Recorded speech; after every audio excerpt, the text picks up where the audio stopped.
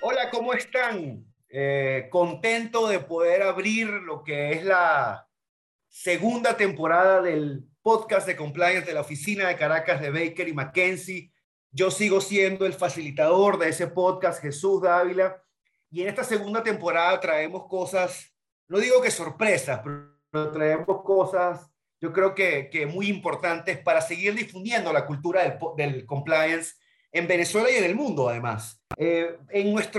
Nuestra primera edición del podcast hablamos un poco de las cosas básicas y nos centramos también en esos mecanismos que tiene Baker y McKenzie, en el recurso humano que tiene Baker y McKenzie para precisamente enfrentar los temas de compliance a nivel global y a nivel regional. Así hablamos de su relación con el antitrust, su relación con el comercio internacional, hablamos de temas de arbitraje, hablamos de temas de sanciones de los Estados Unidos, conversamos con mucha gente, muy interesante.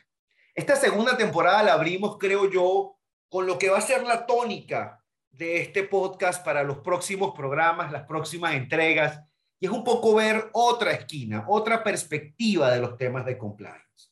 Es entender cómo los abogados desde otras plazas, no necesariamente desde la plaza del abogado de firma, entienden y comprenden lo que el compliance representa para ellos y ciertamente para sus organizaciones. Y hoy en día abrimos, pienso yo, con un personaje estelar. A mí me encanta tener a Diego Castagnino hoy en el podcast, porque creo que es una persona, primero, es una persona con la cual comparto una pasión académica, particularmente por el derecho mercantil. Es una persona que ha ocupado distintos sitios en su carrera profesional, siendo también abogado in-house de distintas compañías, y esto me parece le permite a Diego tener una visión bien particular de cómo se insertan esas políticas de compliance dentro de los monstruos corporativos que existen hoy en día en el mundo y cuál es la importancia que se les da, obviamente desde la perspectiva teórica, pero también desde la perspectiva práctica y además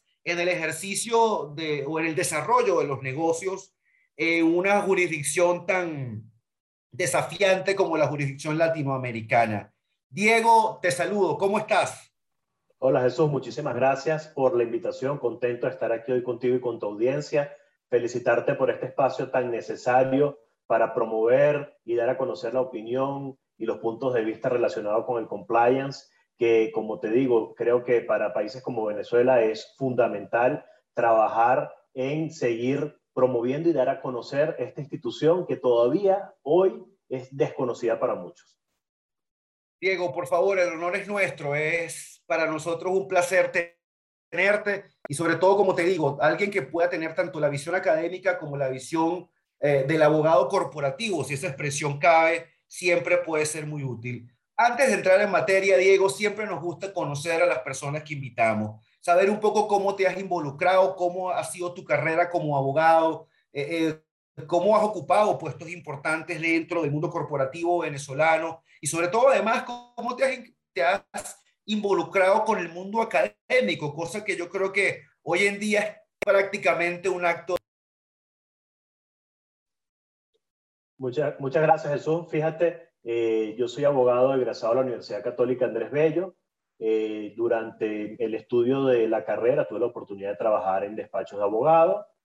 Una vez graduado, seguí pues mi carrera en despachos de abogado. Obtuve una beca y me fui a estudiar a España, un máster en Derecho de la Empresa. Y es allí cuando por primera vez escucho sobre compliance. Yo no había escuchado absolutamente nada en Venezuela sobre ese tema. Y igual me pasó con el buen gobierno corporativo. Entonces, allí en ese máster en la Universidad de Alcalá de Henares es cuando por primera vez empiezo a estudiar, a analizar y a entender.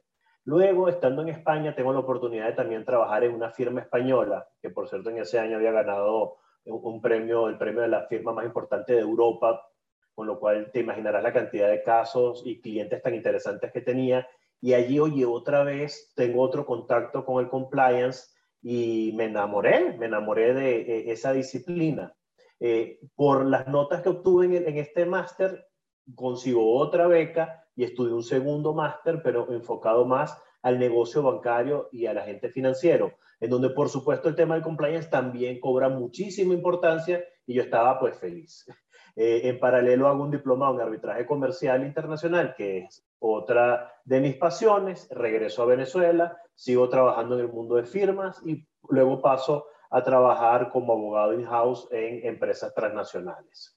Estando en Venezuela, curso la especialización en Derecho Mercantil, pero durante toda la especialización nunca se nombró al compliance. No formó parte de ninguna de las materias del programa, lo cual me llamó mucho la atención. Luego, pues, tengo la oportunidad de pasar al mundo académico, a dar clases en pregrado y posgrado en la Universidad Católica y en la Universidad Central de Venezuela. Y entonces ya en el posgrado, en la especialización, yo logro incluir temas como el compliance en el programa y traer estos temas de actualidad, lo cual ha sido fantástico. Los estudiantes les encanta y estoy ya trabajando con varios de ellos en líneas de investigación para que sus trabajos de especialidad estén enfocados en estos asuntos, lo cual me hace sentir muy contento. No, Diego, yo creo que la labor que estás haciendo es fabulosa y sobre todo porque como lo hemos conversado, creo que el compliance es una suerte de materia holística dentro del derecho, es decir, no es una cosa que se ubica en un solo elemento del derecho, sino más bien es como una especie de objetivo en movimiento, es un concepto que transversaliza las distintas disciplinas del derecho y eso además lo hace una disciplina muy bonita, un área muy bonita para estudiar porque abre un poco la forma de entender el derecho y si eso además lo conectas con los elementos comerciales que el abogado de alguna forma tiene que saber para poderse relacionar, ya sea con su empleador o con su cliente, dependiendo de la esquina en la que usted esté, pues ciertamente genera un rapport muy particular y obviamente un enriquecimiento personal obvio. En este punto, Diego, te pregunto, desde tu perspectiva, tanto académica como profesional, ¿cuáles crees tú que pueden ser esos desafíos a los cuales se enfrenta la disciplina, se enfrentan los practicantes de esta disciplina hoy en día en Venezuela y me atrevo a preguntarte en la región? Ok, fíjate, yo creo que el primer desafío para Venezuela es que tenemos que entender que el compliance está más enfocado a medidas y acciones preventivas que reactivas. Está más orientado a un trabajo corporativo y no siempre debe ser analizado desde el punto de vista de sus consecuencias y tratado por el derecho penal. Entonces, el compliance es un mundo de oportunidades para distintas disciplinas o especialistas del derecho, en donde especialistas en derecho corporativo como especialistas en derecho penal van a poder aportar en el asesoramiento de las empresas. Yo le pongo mucho peso a las acciones preventivas porque ahí es donde está el verdadero valor. Yo no, para mí ya cuando estamos analizando, investigando un caso y analizando las consecuencias de un caso, ya es como el médico que tiene un paciente que está muerto. O sea, ya ahí no tienes mucho que hacer. Entonces, cuando nos enfocamos más en la actividad preventiva, creo que es cuando generamos valor. Y en el marco de las actividades preventivas, son muchas las cosas que una empresa, independientemente de su tamaño, puede llevar a cabo. Todavía en Venezuela, el compliance no tiene una naturaleza tan mandatoria como ocurre en otros países, con lo cual todavía nos da la posibilidad de ser bastante flexibles en su implementación en nuestras organizaciones. Pero yo creo que es bastante interesante que las empresas puedan contar con un código de conducta, con medios anónimos para recibir denuncias internas, con un programa de cumplimiento normativo, con un programa en donde empoderemos a nuestros gerentes, pero también los entrenemos en estos asuntos de compliance, en aras de que ellos puedan comprender que sus actividades en el marco de sus funciones pueden generar consecuencias legales no solo para ellos, sino también para la organización. En la medida en la que nosotros podamos llevar a cabo estas actividades, vamos a generar valor. Y ese valor viene desde temas muy filosóficos como contribuir con la prevención de delitos y la prevención de la corrupción, que es una acción en donde todos tenemos que participar desde nuestra casa hasta nuestras actividades académicas y nuestras actividades profesionales. Estamos contribuyendo con la prevención de delitos y conductas delictivas. pero también la empresa que aplica el compliance va a generar eficiencia competitiva.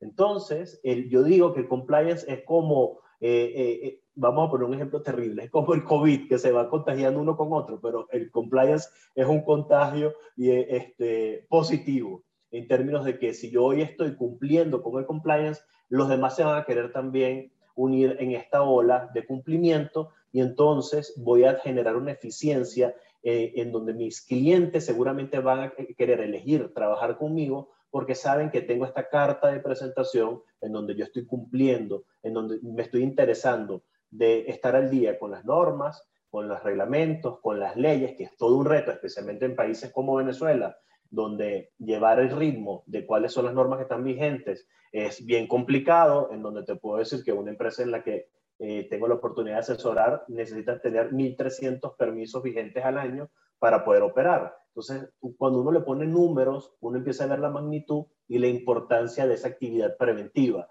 Entonces, además, en estos países en donde la discreción es altísima, para poder garantizar la continuidad operativa de tu empresa, tienes que estar al día. Y para estar al día necesitas tener un programa robusto de compliance. Diego, creo que has dado, o sea, tu explicación ha sido más que cristalina para poder dar en el clavo de lo que yo creo también deben ser esos retos que se presentan en la actualidad. Sin embargo, te lanzo una pregunta que quizás puede ser de difícil respuesta. ¿Y en el futuro, Diego? Es decir, ¿cómo quedamos nosotros los profesionales de esta disciplina cuando vemos el horizonte? ¿Qué cosas estamos viendo? Yo creo que, y aquí quizás como punto de partida para la discusión, creo que un primer elemento que es esencial y que es sumamente complicado de enfrentar es el tema cultural, ¿no? Es entender que el cambio de mentalidad que es necesario para comprender, insisto, particularmente en nuestras jurisdicciones latinoamericanas, representa un reto a futuro importante, una carrera de fondo bien interesante, sobre todo para poder darle forma a los programas, porque en la práctica, es decir, y quizá tú lo has vivido, sin duda yo lo he vivido, la redacción de unos programas muy bonitos encuentra luego unos actores, ese argumento que tú has escrito también, esa novela que se merece el Oscar, se merece el Nobel, pues termina siendo actuada por unos actores que no merecen ni el premio de la junta de condominio del edificio donde yo vivo, porque es que no logran entender la importancia y es el motorizado que de repente va al registro y ve normal dejar un regalo o ve común hacer algún pago para facilitar alguna cosa y lo mismo ni hablar del tipo de ventas que quizás para aumentar sus cifras y sus reportes empieza a maquinar unas ideas que en el papel se ven financieramente excelentes, pero quizás no no son capaces de pasar el test de otros asuntos que merecen analizarse. De esa perspectiva, Diego, y sobre todo desde tu ángulo, y además me encanta verlo también desde ese ángulo académico que has traído al podcast hoy, ¿cómo ves ese futuro? Sí, diste en el clavo con el tema de lo importante que es que desde el accionista de la empresa exista un nivel lógico de racionamiento, de entendimiento y de voluntad de involucrarse y de cumplir. Porque si nos quedamos solamente en unas ganas de cumplir con una exigencia legal y ya está, no vamos a lograr bajar la verdadera intención que es pues obtener todas estas ventajas. Mira, una empresa que esté cumpliendo, que esté en cumplimiento, primero que va a tener una imagen externa muy positiva. Esto va a apoyarlo y lo va a afectar de manera favorable en términos de que sus clientes van seguramente a sentirse más cómodos trabajando con esa empresa. En segundo lugar, va a generar confianza con sus accionistas actuales y si tú quieres incrementar pues la participación accionaria, seguramente futuros accionistas les va a llamar mucho la atención para invertir en tu negocio. En tercer lugar, va a colaborar con ese ambiente de control que tú tienes en tu empresa. Y a lo mejor el principio es duro. El poder llegar a la construcción de un programa robusto no es sencillo. Vas a tener que invertir recursos, tiempo, atención, sin perder el foco de tu objeto principal. Pero luego, al muy poco tiempo, tú vas a empezar a ver las bondades, ¿no? Además, vas a promover esas prácticas lícitas y éticas en el mercado, vas a pasar a ser referencia inclusive para tus competidores y ya ahí te empiezas a sentir como accionista de la empresa. Bien, empiezas a decir, estoy haciendo las cosas que tengo que hacer. Y bueno, por supuesto, vamos a contribuir entonces con la confianza e inclusive atraer la inversión extranjera, porque el inversionista extranjera le encanta invertir en empresas que cuentan con este nivel de compliance. Mira, hoy por hoy el compliance en Venezuela es un proceso voluntario, pero yo creo que va a llegar el momento en donde va a pasar a ser más mandatorio. Como es tan complejo llegar al nivel óptimo, yo recomiendo que desde ya vamos a empezar a tomar las medidas necesarias para ir llevando nuestra empresa al punto óptimo. Diego, no me queda sino agradecerte por esta conversación fabulosa, refrescante, que definitivamente ha sido pues un telón de fondo excelso para iniciar nuestra segunda temporada del podcast de Compliance, sobre todo porque creo que desde tu perspectiva en el fondo ha sido el que le ha dado apertura a todos esos temas que vamos a tocar en esta nueva temporada y sobre todo poniendo el acento, creo yo, en la visión interna del abogado que está dentro de una compañía, que entiende la necesidad de esto, que además entiende los problemas que esto representa, que además entiende, y tú lo has dicho muy bien, hasta los costos, porque hay ciertamente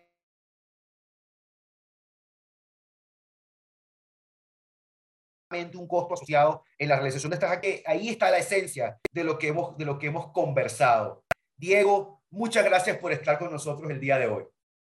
Muchas gracias, Jesús. Mucho éxito en esta segunda temporada y estamos a la orden para una próxima invitación. Un abrazo. Claro que sí, Diego. Yo sigo siendo Jesús Dávila y esto es el podcast de compliance de la oficina de Caracas en su segunda temporada.